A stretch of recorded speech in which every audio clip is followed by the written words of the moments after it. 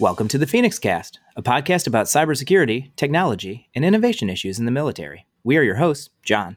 And Kyle. I'm a U.S. Marine, and the opinions expressed on the cast are my own, not official military policy. And the opinions expressed by me are my own and not those of my employer or any other businesses I happen to be associated with. For today's episode, no special guests, just the love between the hosts. So, John, it seems like we're doing this again, another massive security threat reaction podcast. We really need to stop meeting like this. And, I mean, if you had to guess, the incident always happens before the weekend, right? Oh, yeah. And Friday. what is the biggest, quote, weekend of the year? Entering holiday season. That's Enter the most likely thing that could have happened. Humongous issue. So why don't you just tell us all about it? All right. And so we are today going to talk about the massive Log4j vulnerability that has come out. This is CVE 2021-44228. And there are many, many still out there that are continuing to evolve from this. So if that's not the most current one at the time that you listen to this, don't blame us. Yeah, and you might have also heard this as Log4Shell as well. So same. We're talking about the same thing. That's right. And John and I talked before this podcast about what we were going to actually call this thing. And we settled upon Log4j because the French Forget is important to Marines. And we figured that's going to be easy for everyone listening to this cast to remember. So just you may hear this as Log4j or Log4j, or there's all kinds of, maybe a soft J, Yog4j, whatever's going to end up happening here. But let's start by talking about what Log4j is. So let's backtrack here. And, for our audio editor, this is the time to put the cool Jason Bourne music into the background. But Log4j is a logging framework that is used by a lot of Java applications. And you may say, well, what's a logging framework? We hope that after listening to this podcast, you understand the value of logs. But this is sort of like in a Linux platform, you would have syslog or rsyslog or something to that effect that standardizes the way that you have your logs exported. On Windows, this would be something like Windows Event Viewer or Kiwi Syslogger or something to that effect, and basically replaces the standard like print out that you would have in a bash shell with something significantly more featureful for your Java-based applications. Yes. Or, if you don't log at all, don't worry about it, I suppose. But preferably, you are doing some logging. Once again, John has a passion for logging. You should log all the things all the time. And this is really critical because this is essentially the default logging methodology for Java-based applications and has been for a very long time.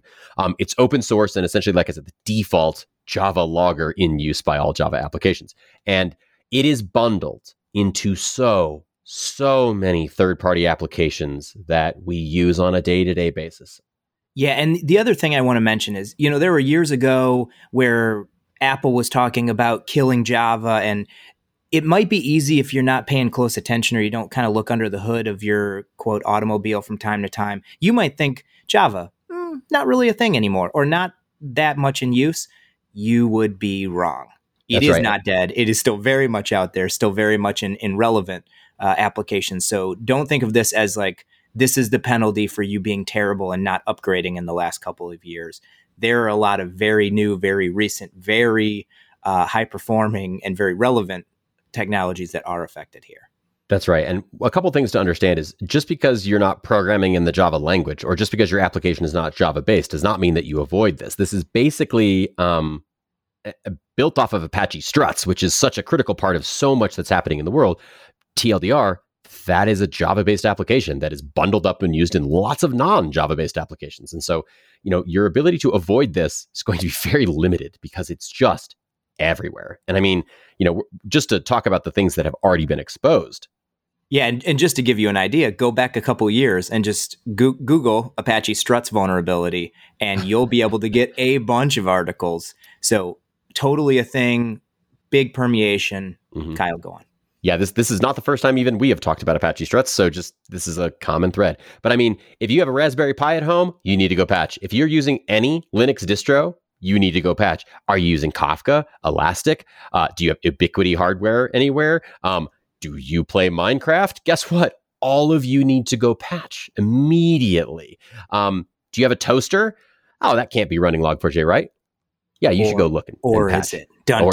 Right, exactly. And one thing I wanted to put out that I was kind of doing as prep for this episode, CISA, CISA, put out a GitHub where they've got a link to all the known affected devices and softwares there. So we'll include that for you in the show notes. And kudos to CISA for putting that together. That's right. And we want to also highlight something great that we found, because John and I and many of the people that we work with have been reading about this vulnerability for the last couple of weeks. We've been waiting to kind of record this because we've had crazy personal lives, but also we've been sort of waiting to see how this evolves. And I want to give a shout out really quick to Jude Allred, who published an article on medium.com called Log4Shell as explained by metaphor and memes. And just straight up, everybody, this is the simplest explanation that I have seen yet. It's entertaining. It's easy to read. It's 8 minutes long for you to read. We're going to put the link to this in the show notes. Just Jude, thank you so much, because we're going to basically steal a lot of your metaphors here and use your explanation to kind of make this approachable for everybody. So without further ado, let's kind of... Marines, Kyle's not joking. It is explained through memes. Yep. Lots of memes. So I would say Marine compatible. Indeed. So let's jump into this. So what type of vulnerability is this? So this is what's called an RCE vulnerability, remote code execution. And in the CVE world, there is a score 0 through 10 that says how critical something is. This is a maxed out 10 out of 10 on the crapometer. A few reasons why this is so important. Remote code execution means exactly what it says. If you use this vulnerability, you can do anything you want. You can execute any code you want. And since this is bundled into so many pieces of software, by default, it runs at system level, but there are many applications who have root level permissions to your system that are running this piece of software under the hood. And so odds are anyone that can exploit this is going to have full perms on your system to do anything. And they can do that, quote, remotely. Absolutely. In case you forgot from our previous episodes, RCE equals the bad one. The really, really bad one. And so anyone who can exploit this can make your logging app do anything. And we're going to massively oversimplify the actual method of exploitation here, but basically it reaches out to an external LDAP endpoint and will do anything that LDAP endpoint tells it to do. So the delivery method is LDAP query equals do whatever I tell you. And that's going to come into play here when we explain what this is. So, John, you ready to give an example on this? Absolutely. But real quick, acronym check. LDAP, Lightweight Directory Access Protocol. And LDAP is pretty ubiquitous. It's how a lot of people log in to systems. It's also an identity management platform. It kind of is a ubiquitous term for who is who and what can they do. And if you've ever used a Microsoft Windows system, it is built upon the LDAP framework for identifying you. Awesome. So into the example here. So say you are in the Marine Corps, you're out in the field, an event happens. Who are you going to call? An event, think of it maybe like a log. Event happens. Who are you going to call? Kyle, who is that? Oh, because I'm a good Marine, I'm calling a Syscon watch officer and I'm saying, yo, something blew up. Awesome. Syscon meaning systems control. So they are like essentially your 24/7 event help desk or whatever your org would call that. Yeah, maybe you're on duty and you call the duty officer for your unit who's just sitting by the phone 24/7, not playing video games or reading books, but being diligent and on the watch and having no friends. Same exact concept. They have that little green book that they're writing everything into. A Marine on watch has no friends, Kyle. No friends, none at all. And so I want you to kind of think abstractly for a second, but think about Log4j as the book that the duty officer is writing things into. And also think about it as any electronic methodology that your Syscon watch officer is logging into. All right. Anything they write down or anything that they see or do is essentially now a Manchurian Candidate. And if you haven't seen that movie, it's got Denzel Washington. It's lovely. Go watch it. But they're just waiting for some command to do anything. And when we say do anything, we mean it. It could tell the duty officer to burn down the barracks, or it could tell the Syscon watch officer to go shut down all the satellite dishes.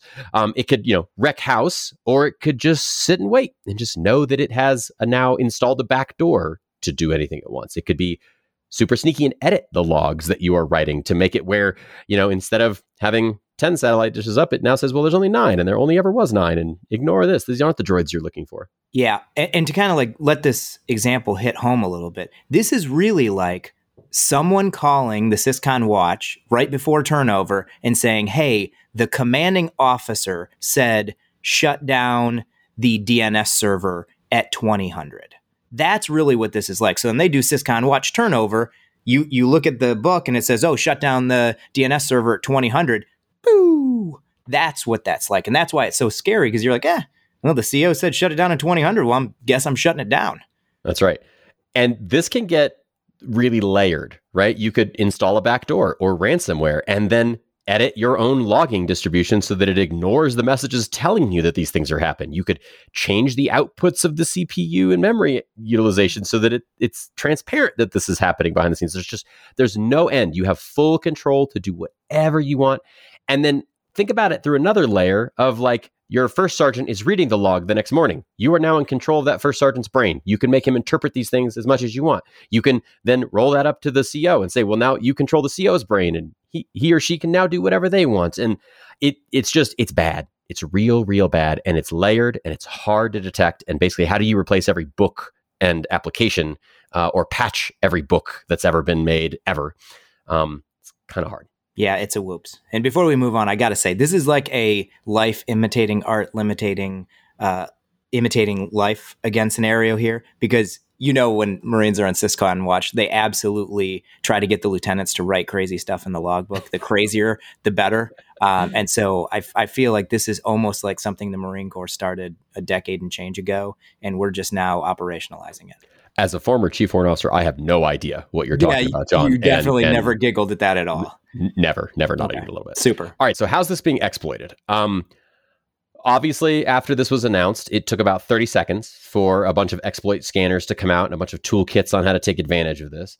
There are an alarming number of statistics out there that are saying something like 75% of all businesses are being actively scanned for this in real time across the internet right now.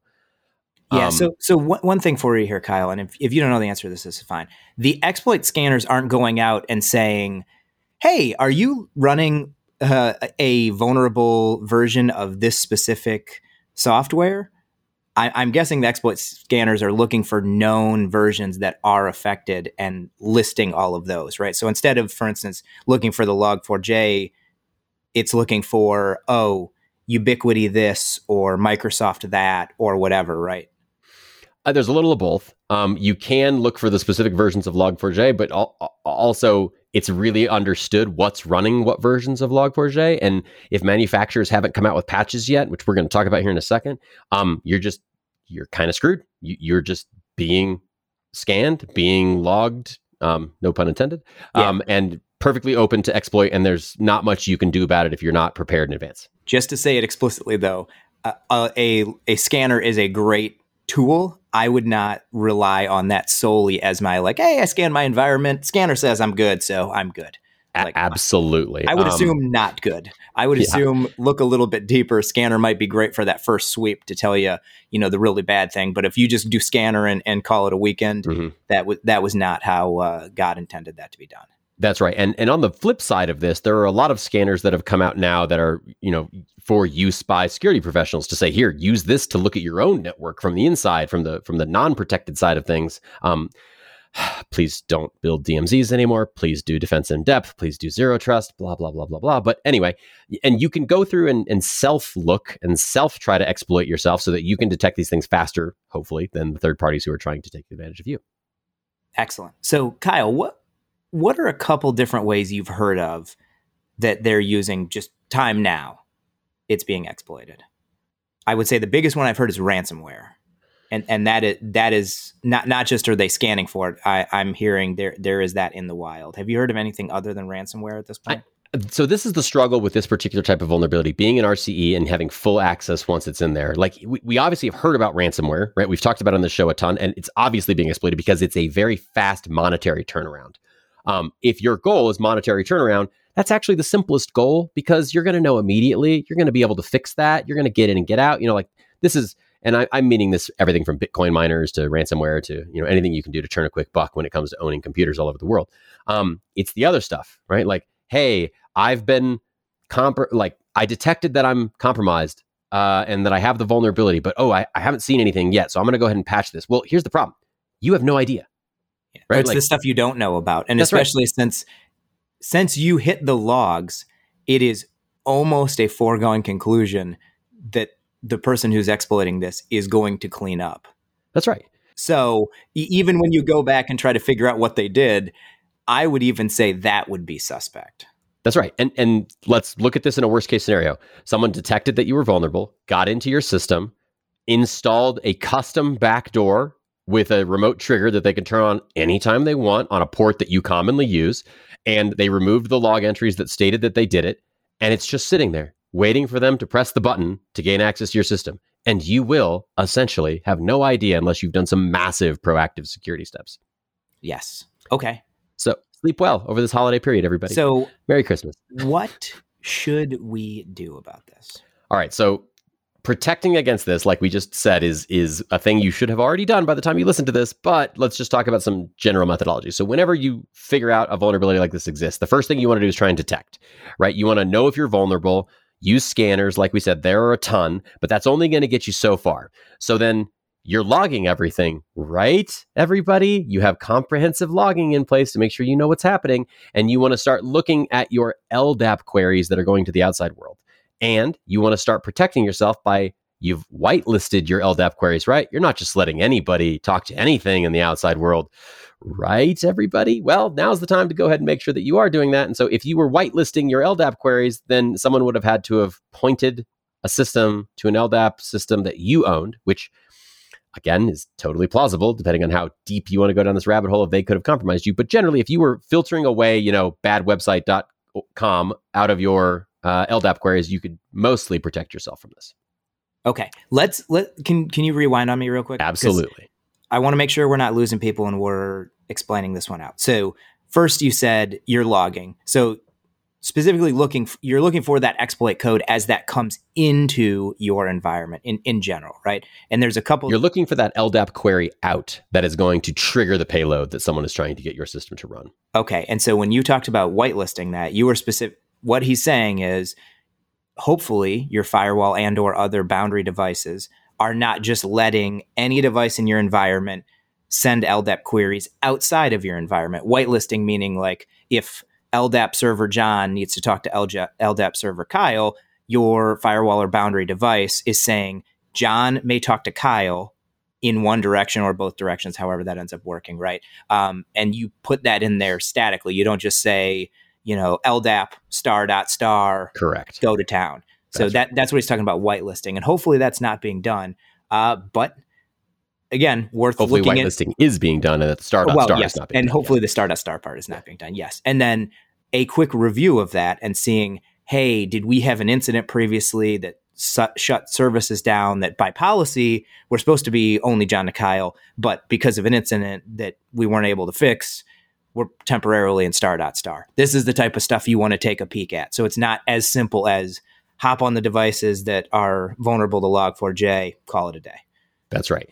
And when we talk again about please don't build DMZ architectures anymore, if one system that runs LDAP in your environment is compromised and can then return LDAP queries to all the rest of the systems in your environment, well, you haven't protected for much at that point. So you see how this is sort of layered. So let's get to this third section, which is, well, patch it out, right? Go through and update all the software that you have that is vulnerable to this. And let me tell you, that is far easier said than done with Log4j. In general, if you are writing software, you are a development house or a software engineer and you write software that uses Log4j, you have to go patch your own code to use an updated version of the Log4j software. But so much of this is third-party code. So much of this is other software that you install, right? We talked about Kafka and Elastic in the little intro section of this. Like, each of those companies needs to go update their own software and push an emergency patch that then you install. And think about the supply chain economics of this. Some library that uses Log4j is used by some collection of libraries, which is used by some piece of software, which is a dependent part of some other piece of software. Every single step in that chain has to be patched in order for you to be truly protected from this. So this is a rough one. Like when we say patch, it's essentially like start from scratch. Yeah. And again, like you kind of might just not know because with some of this black box stuff, black box meaning like you bought a box from somebody, and this is say it's your AI/ML network analytics manager box. That software you might know of as company X appliance, and you don't know that one of the 30 things that runs on there is Log4j. That's right. And even though you might not think, like that doesn't apply to me, I don't have black box stuff. I bet you do. You probably do. And just, we're trying not to feel too doomsday here, but the number of single points of failure that could happen across something this complicated is massive. I mean, we did a previous reaction video where a library that had been maintained by one person for the last 10 years and was in use across 50% of Linux-based applications. I mean, just one person, right? Only person that can update that code is that one person. So there's just so much that can go wrong here. Yes, it is a lot of things. And not every, to Kyle's point, to not get too panicky, like not everything, hashtag not everything, Right. but it's a lot of things. Right. So Kyle, you said, let's patch. So what if, because we are in the holiday season and a decent amount of people have code freeze, which that has kind of been expanded to mean don't change anything. That's right. And commonly referred to as quarter end freeze or year end freeze. There you go. Very prevalent in the retail space as well with Black Friday, Cyber Monday, and the holiday shopping season. It's a big deal. Any of the star freezes, really. That's so right. If you have a star freeze going in your environment, the thing to think about is even if you say, okay, well, I'm going to do this, keep in mind that one box you're trying to update probably has dependencies on other things. The kind of law of unintended consequences here can come into play. So this is going to be a tough thing to do this close to the holidays. Do you have your guy who you're confident can bring the environment back up after you shut this down? So there's a lot to consider there. So let's just say maybe patching isn't going to be an option for you. What am I supposed to do? Well, you buckle up and you hope that nothing bad happens extra on this, but you have to patch, right? If you're in an organization right now that has a year-end freeze going on, you have to escalate this to your highest technical person within your organization and request that they make an exception. You need to protect yourself from this because it's not like something bad is going to happen at the opportune time. It's going to happen in your busiest moments. It's going to happen to take advantage where someone who is, some outside malicious actor here is going to use their most opportune moment, which will not be your most opportune moment. You need to get in and you need to do the basics for this one. At a minimum, you've got to start detecting those outbound LDAP queries. You've got to start reinstalling critical pieces of software and patching those pieces of software. And you couldn't ask for a worse time to do it. Holiday vulnerabilities are the worst. And there's not a worse time than this. On a side note, if you know anybody who's a sysadmin, security person, DevOps person, or whatever, please buy them a nice Christmas present this year because their life has sucked for the last 2.5 weeks as this has been out. Yeah. If ever there was a time to invest in that, grab a Starbucks for somebody, that is definitely a thing. Now, Kyle, I have read some articles that have said like, hey, if patching is going to be a problem for you or while you patch, you can toss a WAF in front of vulnerable devices, a web application firewall, in front of those devices to help mitigate in the meantime. And I think that's definitely a reasonable COA if you don't have another option. Issues with that being, I think, one, do you have a WAF in your environment and can you direct traffic or put that in front of your device, and have you tested that? Two, what does that look like from your internal hosts? So I know we've done reaction casts, I don't know, 3 or 4 different times at least talking about another VPN vulnerability.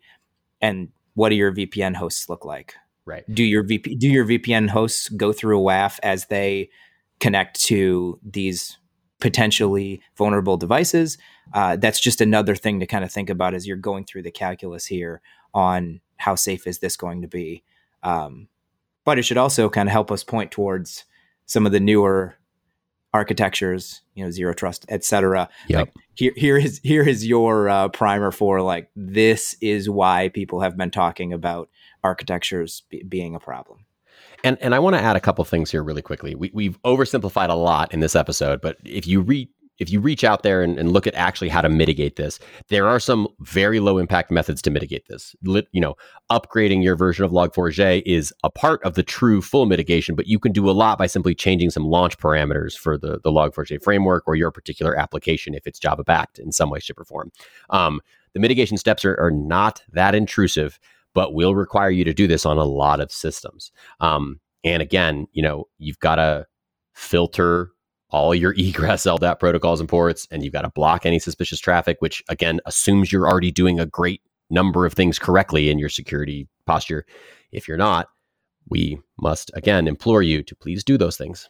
Yes. And this should be about the third or fourth time in a row that you've gotten your, hey, am I logging the things? And then, hey, have I gotten good at writing search for the Mhm. logs that I have taken of the things? Because that is going to make a big difference in your ability to respond here and see what your blast radius kind of looked like. That's right. Can't stress that enough. And if you're using any of the like automated defense frameworks like Snort or Suricata or any of that kind of stuff, there are a bunch of pre-baked rules that you can just apply immediately to help protect you in your auto defense at the border. Highly recommend you're using something that does something like that, and that you just turn those rules on immediately. The security community has responded quite well to this, and if you are using any third-party security tooling, I promise, reach out to them. They will already have blog posts and FAQs and everything that you need to do in order to try to protect yourself as much as possible. And I want to double click on something that John just mentioned here, which is, use your WAF.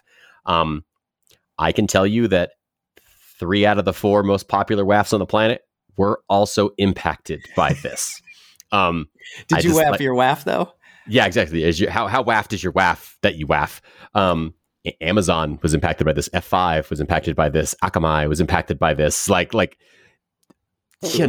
is rough. This is super rough. I'm going to knock on wood. I have actually been looking into this because it's my world. I don't think that the Google Cloud Load Balancer or Cloud Armor, which is Google Cloud's WAF service, have been impacted by this.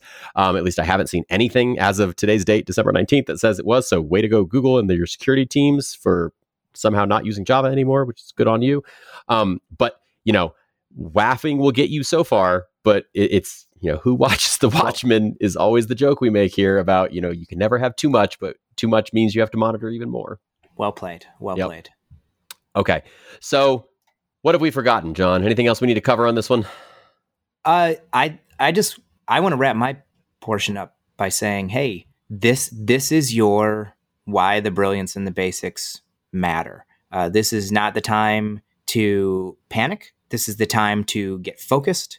It is the time to take all that effort that you've put in making sure that you have your logs and they're in a place where you can search them. You can search them quickly.